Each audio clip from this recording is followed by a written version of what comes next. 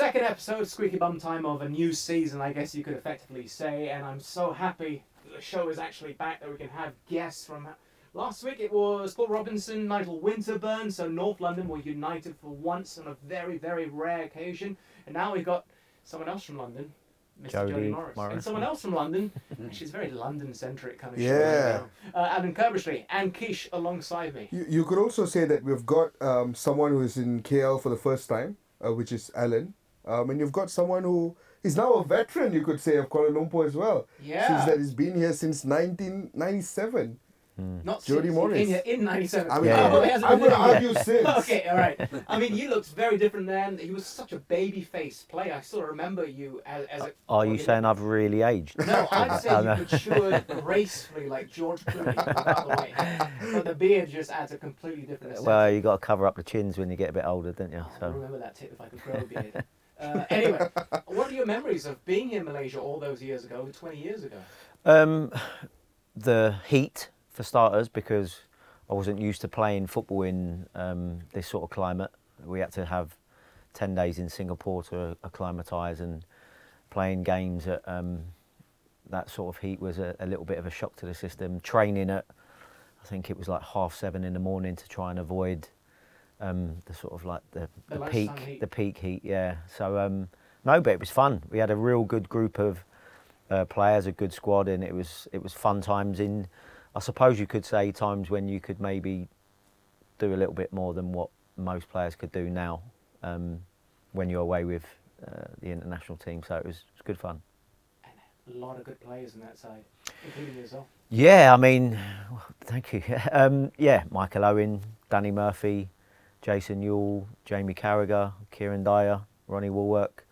Yeah, it was a real good group of players that of slightly different ages. I was only 17 at the time, but there was a few that were sort of like 19, 20, and some even younger. As Michael Owen was a year younger than me and the youngest in the group, but I think we all saw where his career was going, yeah, a year later. So, no, great fun, and unfortunately we got knocked out in the quarterfinals to the eventual winners, Argentina, who had a fairly decent team themselves. So, yeah, good fun, but disappointing not to win it. Was there a hand of God there? No, there wasn't. I think I tried to use my hands a few times to stop Pablo Aimar and Raquelme in midfield, but yeah, no, they was a top team and just about deserved to do it. Yeah, I think it's a combination that a lot of Malaysians remember, that Raquelme and Pablo Aimar, because in fact Pablo Aimar went on to play for a Malaysian club towards the tail end of his career as well, Johor Darul Takzim. Yeah. And I think a lot of Johor fans remember him from his time when he played at the under 20 World Cup in 1997. Alan, you're in KL for the first time. How do you find it so far? I've enjoyed it so far. I mean, I hit the ground running, I must admit. I came Saturday morning and then, virtually straight into the games on Saturday. And I've lost a little bit of track. I know it's still Monday, but it could be Tuesday soon. And but yeah, I'm getting the climate. I'm enjoying every minute of it. Just want to say, we're not taskmasters here. We did take Alan out for lunch first when he arrived. We didn't just bring him from the airport straight to the studio to do back-to-back games. You you had an hour's kip as well, I want to add. Yeah. We gave you that. We gave you one. He's got the lingo, kip.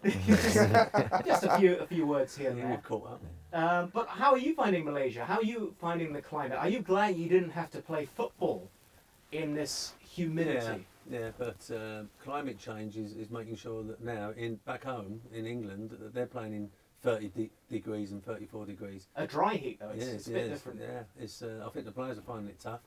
No, I've never experienced playing in these sort of conditions, so I wouldn't really know. I said earlier that I took Charlton to China for a pre-season tour, and that was difficult. What Jody was saying, that you had to make sure you trained in certain times because of the rains. You knew the rain was going to come.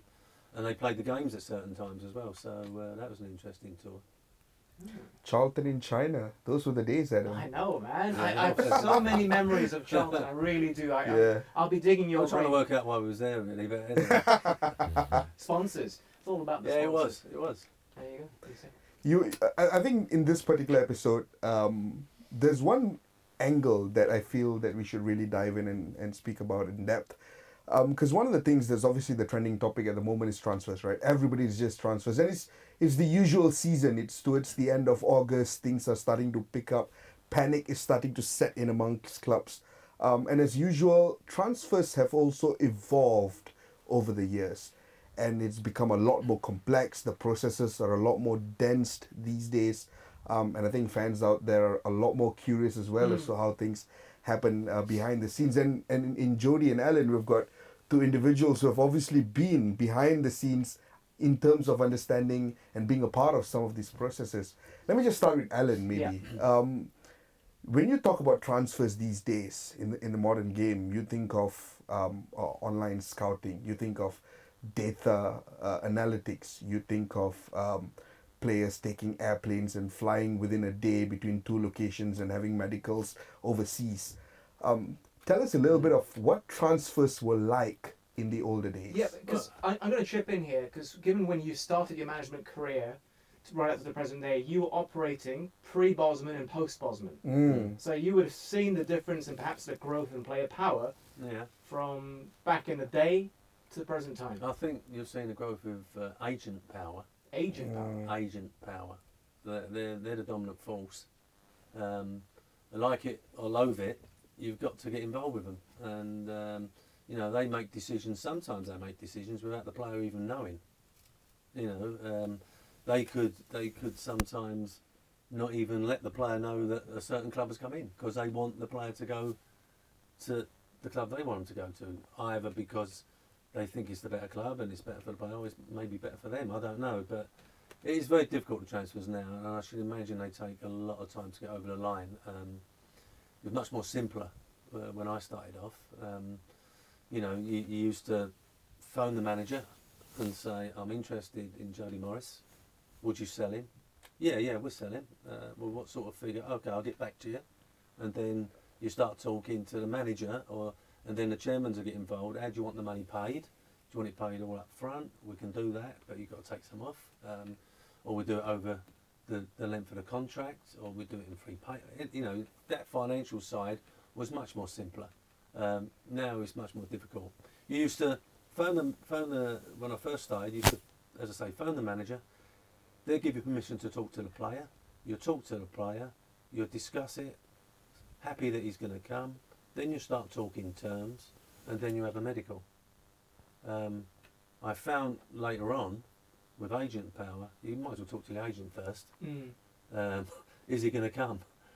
Before you even spoke to the opposition, before you talked to the club. And in the end, when I first started, I tried to do the medical first. Because lots of transfers were breaking down because of medicals. And that's really bad for the player, especially if it gets out. So I used to try and do the medical. Once we've agreed everything, let's get the medical done, see if you're okay. And then proceed down the route. But, you know, it got to the stage before I left West Ham that you spoke to the agent first and sorted that side out before you even got anywhere else, because they were making and breaking deals. Were you ever apprehensive about trying to make a deal happen back in the days when you dealt with a manager because you didn't get on with said manager? There must have been some. Yeah, absolutely, yeah. It's business, you know, you get on with it. And I said earlier, when I first started as a manager, the managers in the Premier League were no disrespect, but they were more British. And so after a game, you took that opportunity to have half an hour, and Jody would say when he was with Frank, you'd probably Moisey or Allardyce or Bruce, you know, you'd have a chance to have a chat. What you doing? Oh, I really fancy Jody Morris. Would you ever let him go? You know, the conversations went on like that, or you pick the phone up during the week. Then as the Premier League evolved and more foreign managers coming in, they had a different way of life, different way of managing. They didn't quite enjoy coming after the game and having a glass of wine, you know, or having a chat. It was more like they was going to get on the bus and go. So you had to adjust. So you've had to adjust the way transfers were conducted, and you've had to adjust the way you deal with agents and players. What was it like for you, Jody? I mean, during your playing career, were your transfers between clubs as simple and as straightforward as Alan just described the process to be? No, not at all. I wish they were, but not because of a massive change but a lot of the stuff that Alan said there kind of happened with me. I mean, even at the end of my career, bumping into certain managers that managed at certain teams that I thought didn't want me, or had heard that certain things had changed at the end. They're saying, no, your agent said you didn't want to come and wanted this, and said that you wanted too much money. And I was like, I didn't even, exactly what Al was saying is like, I was like, I didn't even know that you wanted me. Like, I knew a couple of things that had gone over my career where I knew the club had turned things down, but it wasn't from the club pulling me in and going, by the way, so-and-so wants to sign you and we've turned it down. It was the other side of it, where I was being told by an agent that had said, but just so you know, and I then had to go in to the club and say, is this right? Like, well, what does that mean then? You're turning it down because what? Not enough money, or you don't want to sell me? I'm hoping it's because you don't want to sell me, but then that means, right, any danger of a new contract then? Yeah. Because, but as you said, I was one of the ones that I would say was going through the transition of maybe the agents being a lot more powerful and having a little bit more responsibility, but at the same time there was people, not only players adjusting, but I think clubs were adjusting as well.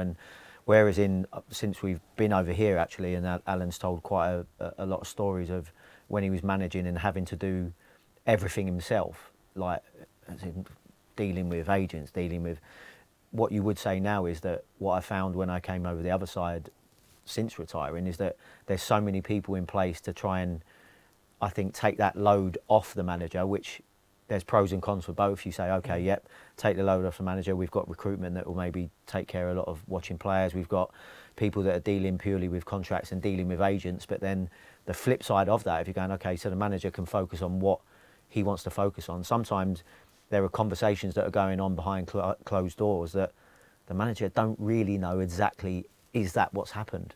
Does the player want to come, and all of a sudden the people above are saying, yeah, he doesn't want to come. The agent said, no way, or the club's turned it down. When you're not actually having those conversations like Alan would have had as a manager, so he knows he's spoken face to face with people or spoken to the right people. Conversations are going on now at football clubs where you're getting told certain things and you're going, has that happened, or does it just suit upstairs that that this doesn't happen or this has to happen type stuff? Do you know what I mean? So I think at least there's pros and cons for both, but at least I think when Alan was hands-on with so much going on, at least you knew a little bit more for yourself because you was the one having the conversations.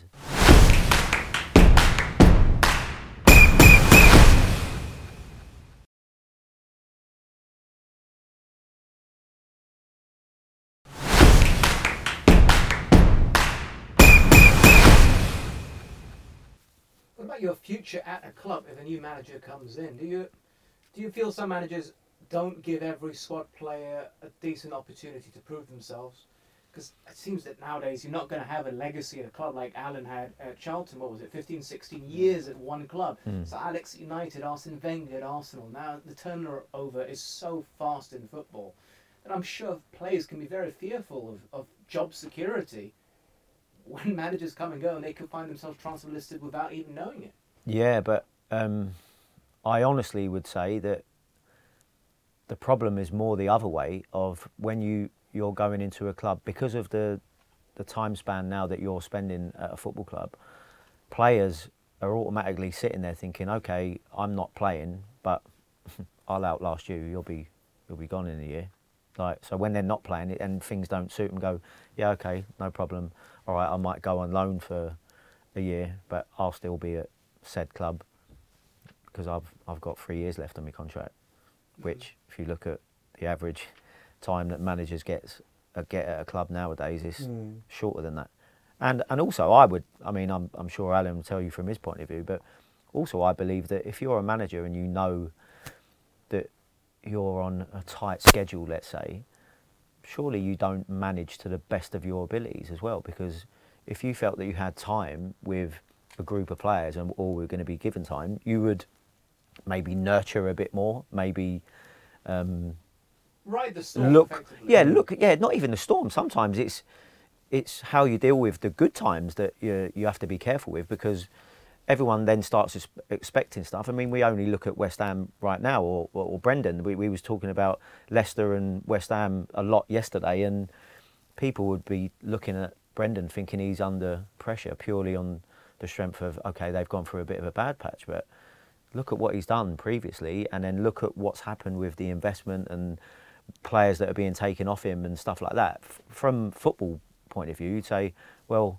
a lot of that's out of his hands. You look at West Ham and the expectancy that has come from a season of performing really well last year, and now all of a sudden you're like, oh, where are they going to be? So I think there's pros and cons to both, but at the same time it's like, well, okay, let's not forget at West Ham how well we done last year. Let's not all people texting people at West Ham saying, oh my God, can't believe how bad we are, can't believe the stadium's not good for us, we need to go back to the...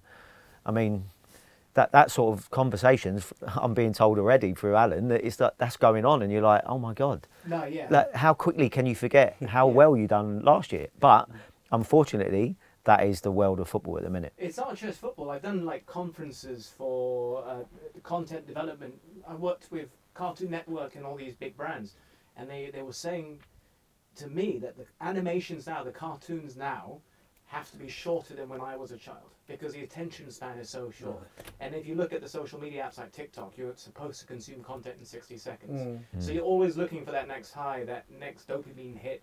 You're always looking for the next story, which is why in the world of football, things can change, perceptions can change so fast, because we don't have attention spans anymore. And I think that's probably why also, I think FIFA themselves had preliminary talks about potentially shortening football matches to about 70 minutes or something. They were discussing the possibility of it. I want to take the discussion a little bit towards the agents, because I find that really fascinating. Agents came into the picture as a method of protecting the players, helping them, protecting them. But obviously somewhere along the line, a line has been crossed, and now many in the community feel that they have overbearing powers.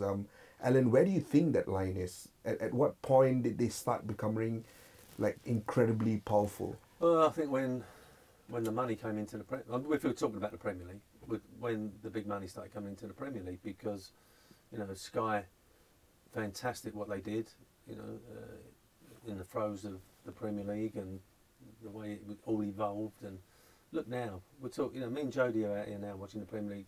The Premier League goes to 180 countries.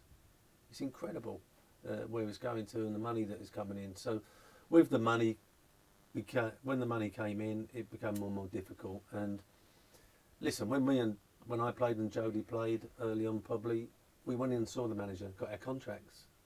I wished I had an agent in some respects, because I really wanted to go to Aston Villa, and whatever Ron Saunders was going to give me, I was going to sign. I wanted to go to Aston Villa, just won the European Cup, But an agent now might say, no, I've done some homework, and this is the wage structure at that club. I've spoken to another agent who's got 3 players there, so I know what the wage structure is. And there's no way you're not going in there unless you're in the top 4 of the earners. That's and so agents have done a fantastic job for the players, but also there's good agents and bad agents, and the dark side. Unfortunately, you have to get involved in that, because if you don't, then you're not going to be able to get the players. Agents now may look after 10, 20, 30 players. They have a whole team. So if you upset the agent on one of them, then you may end up making sure that you ain't going to get a chance with the other 28, if you know what I mean, or whatever else is coming along. And it's a fact of life. And I know that some chairmen, I know that some managers just won't do it. And some, and other managers and owners are in full on, because they know that's the only way to get a Jody Morris if you want him, or etc. So it's a balancing act. You have to, and what I said earlier is quite true. I would rather talk to the agent first to find out the finances before going through all the other stuff, because it could fall down on the agent. So they're a fact of life. And like anything, there's good ones and bad ones. Yeah, I think that's important. Like, there's so many that are really good for players, really good for looking after their finances, really good to getting them support away from the football pitch, supporting their family. Sometimes taking on players that are in a little bit of trouble away from football or at home, and sort of helping nurture them. There are ones, and even if I'm talking about a silly story regarding, not a silly story, but a story regarding me where I felt that I should have been kept in the light about certain things that was said, absolutely. But I'm sure that agent has done a great job for other players as well. It's the way it goes. Have you ever terminated the services of an agent whilst you were playing football because you were misrepresented, or you felt your interests weren't exactly aligned with theirs? Yeah, no, I've never actually gone through that during a contract. As I said, a lot of the things I kind of found out a little bit later, and then there was long periods where I didn't even have an agent towards the end of my career, and I wasn't in so much demand. I was talking myself with the manager and then the chairman of the club when I was older. Do you know what I mean? So that's a lot to do with the fact of the level that I was playing at, and I wasn't in, as I said, in as much demand. But even now, coming out of football of late, the last year or so, I've signed with an agency, and they've been really good for me. Do you know what I mean? And with the support that comes as being a coach and being a potential manager and looking for managers' jobs, I think you need to have one now if you're looking for jobs. Yeah. Do you know what I mean? Yeah. I think to sum it up, when the Premier League evolved, the clubs and the managers basically had more power over the players. And as it's evolved, the agents it's swung the other way now. And I think it's swung a bit too much. And I think the only way it can come on an even keel is if the agents, there's a set figure, there's a set percentage, there's a set of rules, regulation. And as Jody said, and I said earlier, that there's good and bad ones, but when they're bad, they decide where the player's going to go. Maybe not in the best interest of the player, but they're making that decision. And I found that the players, even when you've secured them, would rather listen to their agent than listen to the manager on certain things. So it's difficult. But if you're not going to, as I said earlier, you either get involved or you don't. And I think it's better to get involved. I want to know how diplomatic you are of an agent or an agency perhaps you didn't like. I've had Tony Pulis here in the studio with me. I've had Sam Allardyce here with me. They're very straightforward talkers, as I'm sure you well know. I can just imagine them literally saying, "Hey, fuck off." Oh. No, you can say what you want in this. It's fine. Okay. It's fine. Language. Oh, right. It's a podcast. Oh, okay. I should have told you before Yeah. that. I can literally imagine them saying, "Fuck off." Yeah. I can imagine you being perhaps a little bit more diplomatic, or am I reading the room Not a little really. bit wrong? No, you would also Not really. call them out. Not really. I've had an agent phoning me up and saying, "Why aren't you playing my player?" And I've said, "What's the fucking do with you? It's nothing to do with you. Why I'm not playing him." Well, and then the agent's gone to the chief executive, and the chief executive's come on to me going, "Well, you do know he's the highest paid, or the second highest paid player. Putting a little bit of pressure. Why aren't you playing him?" And I'm saying, well, another thing, really, what's it to do with you? I'm picking the team. You're the gaffer. I'm the manager, and there's only one manager, to quote Fergie, because I was brought up on that era. So sometimes you fall out with agents. But let me tell you, if there's a deal to be done, they soon come back. Yeah. You know what I mean? Yeah. But I tended to let, when I first started at Charlton, for most of my time at Charlton, I tended to let the chairman do it. And actually, Richard Murray, who was the chairman, he then employed an agent to sift through the good players being off, or the bad players, and doing all the donkey work, if you like. So say, for instance, I wanted to sign Jody, then... It's the fourth time you said that. Yeah. Well, I wish he was saying this when I was playing, by the way. but then the chairman's agent, if you like, would go and talk to that agent, do all the hard graft, the meetings and the chats and the finances, and then come back and go, well, it's a done deal, but this is... Because as a chairman at the time, you'd be inundated. You'd be taking phone calls all day from agents saying, "I've got this player, I've got that player. Are you interested?" And as I say, you had to get in with them. You couldn't just blank them because they won't phone you no more. And then, the next time you phone, well, you ain't spoke to me for a year. Well, you put the phone down on me, low. So no, you have to. It's a must. But as I say, I think it has just gone a little bit too far. And I don't know. I understand agents abroad, I'm talking about the Premier League now, I think agents abroad are regulated X amount percentage. It's not the same, I think, in England. It's a little bit more difficult. So I think that it's, going back to what you said, it's gone too much the other way. It needs to come back a little bit. Didn't you start off as a joint manager at Charlton? Yeah. So did you pawn off some of the hard work to your joint manager, the co-manager, No, Mr. Grit? it was interesting because we had to sit down and decide how we was going to do this. What happened was, I was first team player coach with Lenny Lawrence. Lenny Lawrence was trying to sign Alan Kernigan from Middlesbrough, who we had on loan. And while he was talking to Steve Gibson offered him the job, Lenny Lawrence. So Lenny just went that summer and just left the club. And I was first team coach and Steve Grit was reserve team coach. So the owners just give us the job, basically. That's amazing, though. Yeah, but I said earlier, we've just gone from Selhurst Park, where we've been for 5 years, and we're just now playing at Upton Park. You know, we had no ground, no manager, and 14 players. And funny enough, Lenny's last thing he done was sign Johnny Bumstead. And Johnny's come from Chelsea, and he's coming to see me and Gritty and going, well, what's happening? And I knew John a little bit. I went, no, John, you're all right with us. Like, you know, we just get in here and whatever.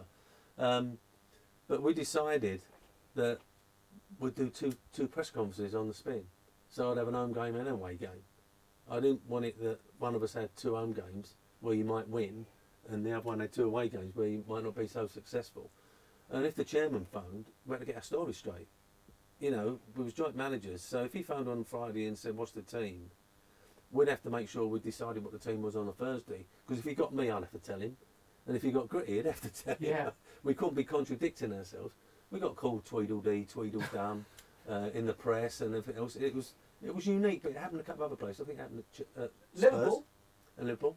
It happened at Spurs with Ray Clements, I think, and Livermore, I think. I can't remember. You guys lasted about 4 or 5 years together. No, we lasted 3 years. 3 years, okay. 3 years. And in all fairness, the chairman got fed up with it.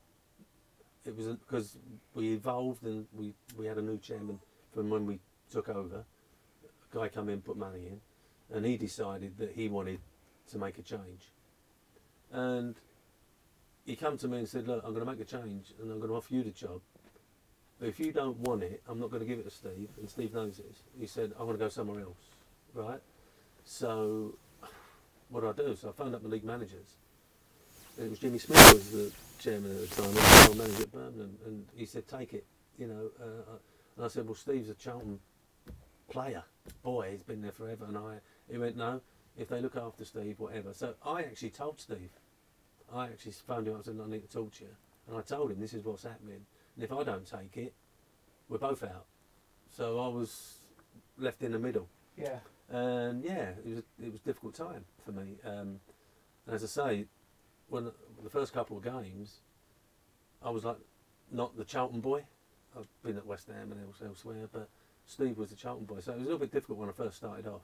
And then we got ourselves back to the Valley, which was a massive thing for us.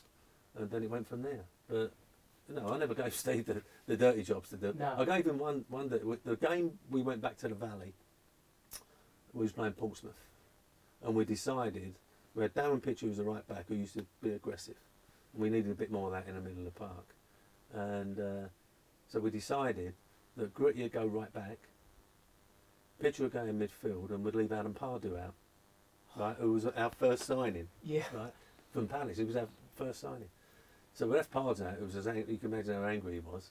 And then we're doing a bit of, not shadow, but 11 versus 11. And Pardew's trying to do Gritty.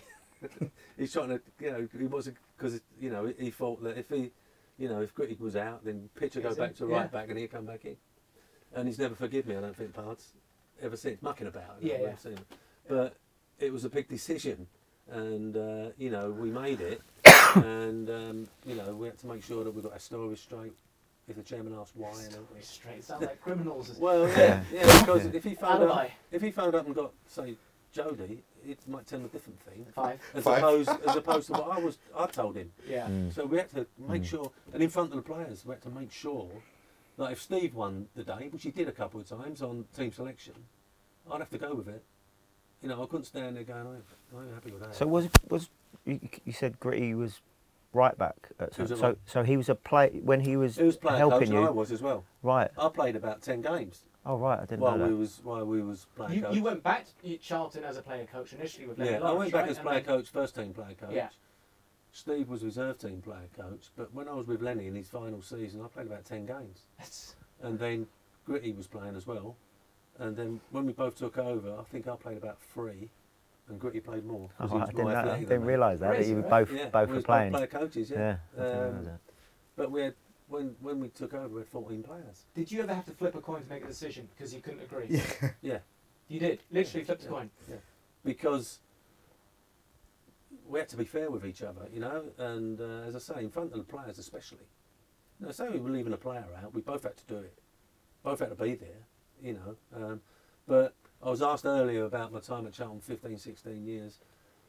The first 18 months at Upton Park, I remember fondly because we had fantastic senior pros. Bob Boulder, Steve Gattin, Johnny Bumstead, Colin Walsh. You know, players that you, bit like you could just say that's what we want, and it'd be done. Robert Lee and other players.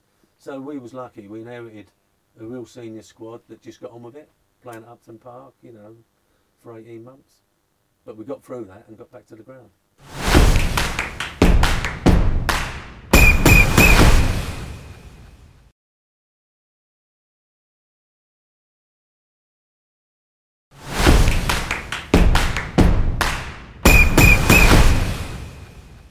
That's amazing. Yeah. We digressed completely from Yeah. transfer. Sorry about that. Yeah, no, I'm so fascinated by the idea of joint managers. I mean, Jody, can you imagine a concept like that making sense to the modern players that we see today? Can you imagine an idea like it working with them even? Not a chance. I don't think. The time that it happened, the most recent that I remember. I don't know if you guys was the Liverpool one though with Roy Evans. Roy Evans. Hooligan. Yeah, and even then, I know that was a long time ago. I thought, that would never work. Me being a player at that time, or quite soon after that, was like, that's never going to work. Like 2 people. I mean, the fact that one, I know how much you can disagree with someone who's the manager as an assistant. Which is your right. Yeah, because- and what I would want if Yeah. I had it in the under-18s at Chelsea. I want my staff to be completely honest with me and tell me what their opinion is, and then you as the manager, you get the final say. But I know how much you can disagree as a coaching staff. I can imagine if there's 2, and then, do you know what I mean? I think it's a hard enough job as it is when you're the manager, let alone sharing it with somebody. Do you know what I mean? I think that then too many cooks? Too many. Spoil the broth. Yeah, spoil the broth. Exactly. Yeah, there you go. We'd have to take different training sessions as well, you know. Well, Different Yeah. training well, sessions. Yeah, but yeah, see, we could- that's what I mean. I can totally see that. Yeah. Like, do you know what I mean? Like Gritty was a defender, I was an attacking midfield player really, or whatever. And I used to enjoy that side of it, and Gritty would do the defending side. But then at some stage we had to amalgamate. So who was going to take the final session? So like Monday and Tuesday you'd be working on defence, I'll be working on attacking stuff, and then you'll get to Thursday and you're going to announce the team. So who's going to take that session? When, You it, know what I mean? when it came to dealing with players, did you have a good cop, bad cop routine? Not really. No, Not it was really. just- I was mostly bad. I want to fault. But no, we done it together. Okay. As I say, we done everything together. We did have nothing to do with contracts. That got passed upstairs, so we had no confrontations with the players on money or anything like that. Christmas but dinners, you split the costs? It was. Listen, if it hadn't have happened, I would Yeah. never have been a manager. I don't think. You got to be at the right place at the right time. And me and Steve were at the right place at the right time. He then went off to Brighton as a manager, and I think he ended up at Millwall as well for a little while. Steve, he's now he's at Dagenham and Redbridge. Yeah. Yeah. As the assistant manager. Yeah, then, I yeah, think, yeah. So he stayed in, but and we see each other occasionally. We're going to see each other in December because it's 30 years since the club went back to the Valley. So they've got a lot of celebrations going on. and he's threatening to play in the Legends game. I'm not going to be in the ring with him. But no, we got on very well afterwards as well, because I think he realised that the decision was made, and if I didn't accept it, I was out as well. So I had to take. It was difficult for me at the time, I must admit. Oh, look, here we are 30 years later or so, when only one person in this room actually has a stand named after him at the stadium. Yeah. It's not you, it's not me. It's not Jody that I'm aware of. It's only you. So, Yeah. hats off to the career that you've had, starting all the way back then as a player coach Yeah. and joint manager. Amazing. Yeah. Amazing legacy. What about yourself? Good cop, bad cop? Is that actually a thing in football? I don't think if you plan for stuff like that, I don't think it's very authentic. I mean, yeah, don't get me wrong, if someone's overdone, if one of you's overdone maybe being a little bit aggressive or negative towards a certain player a bit much, you look around going, I can't say that again, you need to come in and say that bit, or I can't keep saying the same stuff. But I think when you're planning stuff, I'm going to go in strong with him this time. I don't think it's very authentic. I've never worked like that as a manager or a coach or a player or captain. I've never been like that. I've always felt, I think you know inside if you're crossing a line or you're being a little bit out of order. But I prefer the straight talking and honest way, whether it's good or bad. In terms of being a good cop as well, I guess you could expand it to the more holistic aspects of football and life away from the pitch. Do you take that as a big responsibility for yourself, because you started off working with so many youngsters who are now stars, and I've interviewed some of them and I can safely say they are all fantastic young men. I mean that, and I know you take great pride in that. Did you take an active role in trying to be a mentor in everything they did, even choosing an agent, even how to deal with contracts and family issues, whatever it might be? Yeah, well, I do think that first and foremost, you should try and be a mentor if you can, but without trying too hard. If there's certain things that you're not good at, or certain things you don't know, like I wouldn't want to comment on an agent, say, that I didn't know. If there was anything that I felt that I had experience in, or I had an opinion that I felt was worthy of mentioning or talking about, I cared a lot about the young players that I work with. I still do. Their welfare. So I think there was an element of trying to be a mentor. I made far too many mistakes as a player. So I knew some of the pitfalls, some of the wrong roads that I had gone down. But I also knew some of the things that I did really well and that served me well as a player. So I think you've got to, nowadays, I think there's any help that you can give to a player. Luckily, I was caretaker manager for a small time at St Johnstone, funny enough, in a almost sharing sort of role, but not with another playing type one. But I was lucky enough to work at a place like Chelsea that have so many facilities and resources to help the youngsters. I honestly think some of the best stuff that I did with the players was not bullshit them.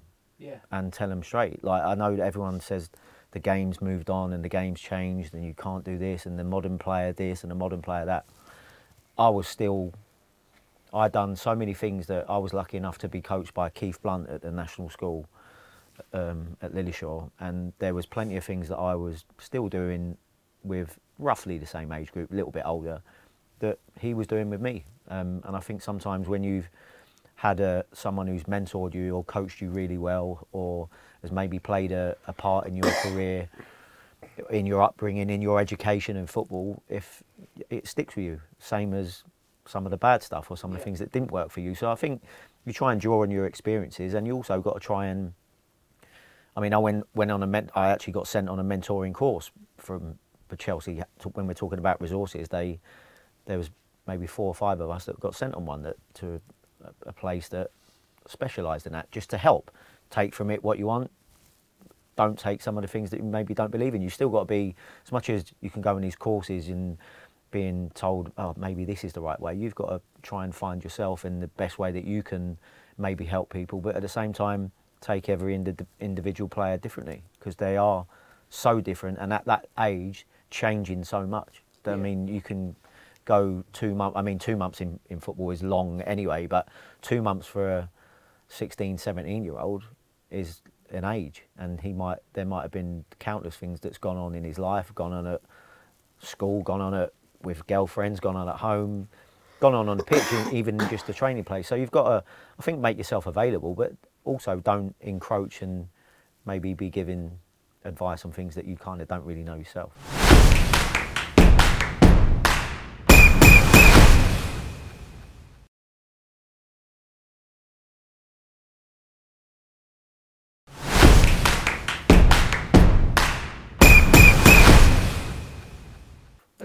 Sorry, at the same time, because you work with a lot of youngsters yourself, and thinking about what you're mentioning, Jody, a lot of these players don't have anyone to turn to because there's no relatability. Like, my late father was a banker. If I was to talk to him about this line of work, he wouldn't understand. No. I can't talk to him, and I started when I was 18.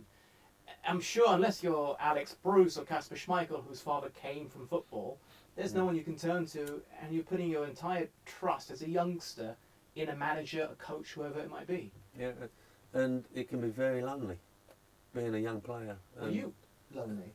Yeah, when I was at West Ham, I couldn't understand why John Lyle wasn't playing me. I played nearly 100 games, and since I was 17, and suddenly I wasn't being played. And if John Lyle would have said to me 2 and 2 was 4, I'd have said it was 5 for definite. If he'd have said to me that was black, I'd have said it was white. That's how it was. And you know, I always remember them times. You know, going home, worrying about your contract, worrying about this, worrying about that. And yeah, who can you talk to? It's a sign of weakness sometimes if you want to ask advice from people and mentoring and that. And the League Managers Association has been very keen, and I've said this before, for some of the senior people who are not working in football at the moment to be mentors to some of the younger managers that are coming through and coaches. Because, yeah, 60% of first-time managers never get another job. That high in amount? Yeah. So that first job, you've got to be some way successful. So Johnny Jackson's left Charlton. He's managed to get another job at Wimbledon. He's been very lucky to do that because people would have looked at that and gone, "Oh, he's only been a manager for 6 or 7 months," and you know, but he's managed to get back in. 60% of first-time managers never get another job. So that means you've got to be successful in that first one. Or if you're a bit of a name, you may manage to do it if you're not been successful, but get another chance. So when it's not going so well, it's a very lonely place, even for the top managers. Let me tell you, it'd be lonely for Moisey at the moment. You know, he'd be sitting there wondering how's he going to turn it around this weekend. You know, what's he going to do? Perhaps he's going to leave this one out, that one out. I need to get in the transfer market. He'd be working 24 hours a day now because that bad start and. You know, you don't necessarily get some confidence from your chairman. You know, where are you going to get a bit of confidence from? And, you know, so we've been keen to try and get some mentors out there. And the problem with that is that the young manager may see that as a threat, that senior managers are in and around it. Yeah. Or the chairman may see it as a weakness. So we're trying to educate the chairman and we're trying to educate the young manager as well, that why don't you just ask someone to have another look, or have you thought about doing this? Have you thought about perhaps doing that? Are you sure you think that, you know, oh no, you're doing a really good job, you stick with it. It's just another voice that they can talk to, which I never really had. And, you know, I don't know when Jody was playing, but I never really had anybody else. You had to look after yourself. And, you know, people are talking about players not being mentally tough now. And perhaps it's because the upbringing is totally different to what we had. You had to get on with it, you know. True. I think one of the most heartbreaking articles or stories that I've read was when Danielson, who used to play for Arsenal, came out on the Players' Tribune and wrote and revealed the story about his struggles at Arsenal and why that eventually led to him struggling for form and eventually leaving the club altogether. He obviously came to the club as an incredibly talented player, someone that Arsene Wenger really wanted to build and nurture at the club. But he struggled with that loneliness bit. He struggled with the massive cultural differences, the loneliness, coming home after training to your home alone. And I remember reading that and just, it was a side of a footballer's life that as fans, you never really think of, you never really focus on. You think they're lucky, they think they're privileged. Exactly, right? Playing in the Premier League, biggest league on the planet, you're probably earning big bucks. It's a glamorous lifestyle, but you never really think about that loneliness. And I'm really fascinated by the points that Jody and Alan, you both have brought up. Jody, from your point of view as someone who's been on the pitch and as someone who's also been behind the scenes now, was there instances where you've seen a foreign player come to your team and really desperately struggled with that part of the game? Loads of times, and and we actually used to be made aware of it. We used to hold regular meetings, and even that most of that happened at under 18 level over in the academy. But even when we was at Derby, when we came back to Chelsea, there was not so much at Derby because there wasn't kind of the time or the players coming over from different countries, but we had players on loan that we had to check that were living on their own for the first time, that were on their own. You need to make sure that they're okay. And going back to Chelsea, at the academy, when I was managing staff, it was like every morning you'd have a meeting and go, right, has anyone got anything to, you'd have the medical in there, you'd have the player welfare person, you'd have your other staff members, your coaches, you'd have the analyst guys in there, who a lot of the players would go and work with in the afternoons, and sometimes they'd have one-on-one times where we'd get really, really good feedback from, well, my analyst, Chris Dandrin, was great. He'd say, just to let you know, in the afternoon, yesterday, so-and-so player mentioned that he's feeling a bit low, he hasn't been home for a certain amount of time, and these instances happened probably too many times for me to, well, definitely too many times for me to remember. And then it was like, okay, what do we do about it? Do we need to go and get someone in a little bit higher up? Do we need to go to the top of, do we need to speak to Neil Bath? This needs to be addressed. Do we need to speak to parents? Do we need to speak to house parents? It went on, like, as I said, when I saw the amount of work and hours and dedication that went in to try and help these lads as human beings first, ultimately to make them players, but no one's going to be a top player if they're in turmoil 24 hours a day. So I have to say I was astounded with how good Chelsea were with that, and it actually helped me become better at understanding and keeping an eye out for certain things, because I was similar to Alan a lot. I was from a generation where it was kind of like, yeah, you crack on, but it's certainly not like that now. Players can talk and play. You do get mentally tough players now.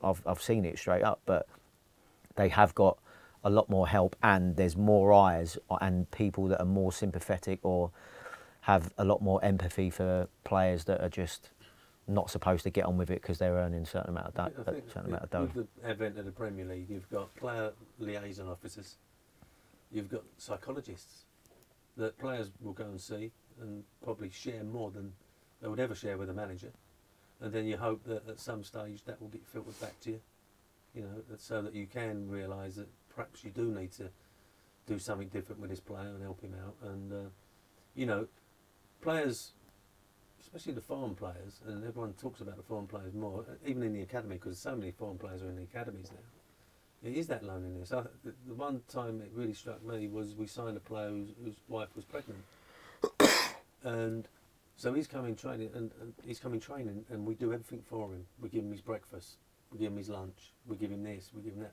But who's looking after the wife? Yeah. Who can't get a doctor's appointment, or you know, she's feeling low, baby, you know, she's morning sickness and all that sort of stuff. And then he's going home to it, and he's had a lovely day. You know, he's trained, he's been fed, he's been this, he's that. He goes home, and he's got, you know, so the advent of player liaison officers have been magnificent. And their sole job is to make sure, not just the player, but the family is looked after. Yeah, I guess we got to wrap things up really soon, but just hearing you both talk about this, I'm sure you heard about the Arsenal documentary.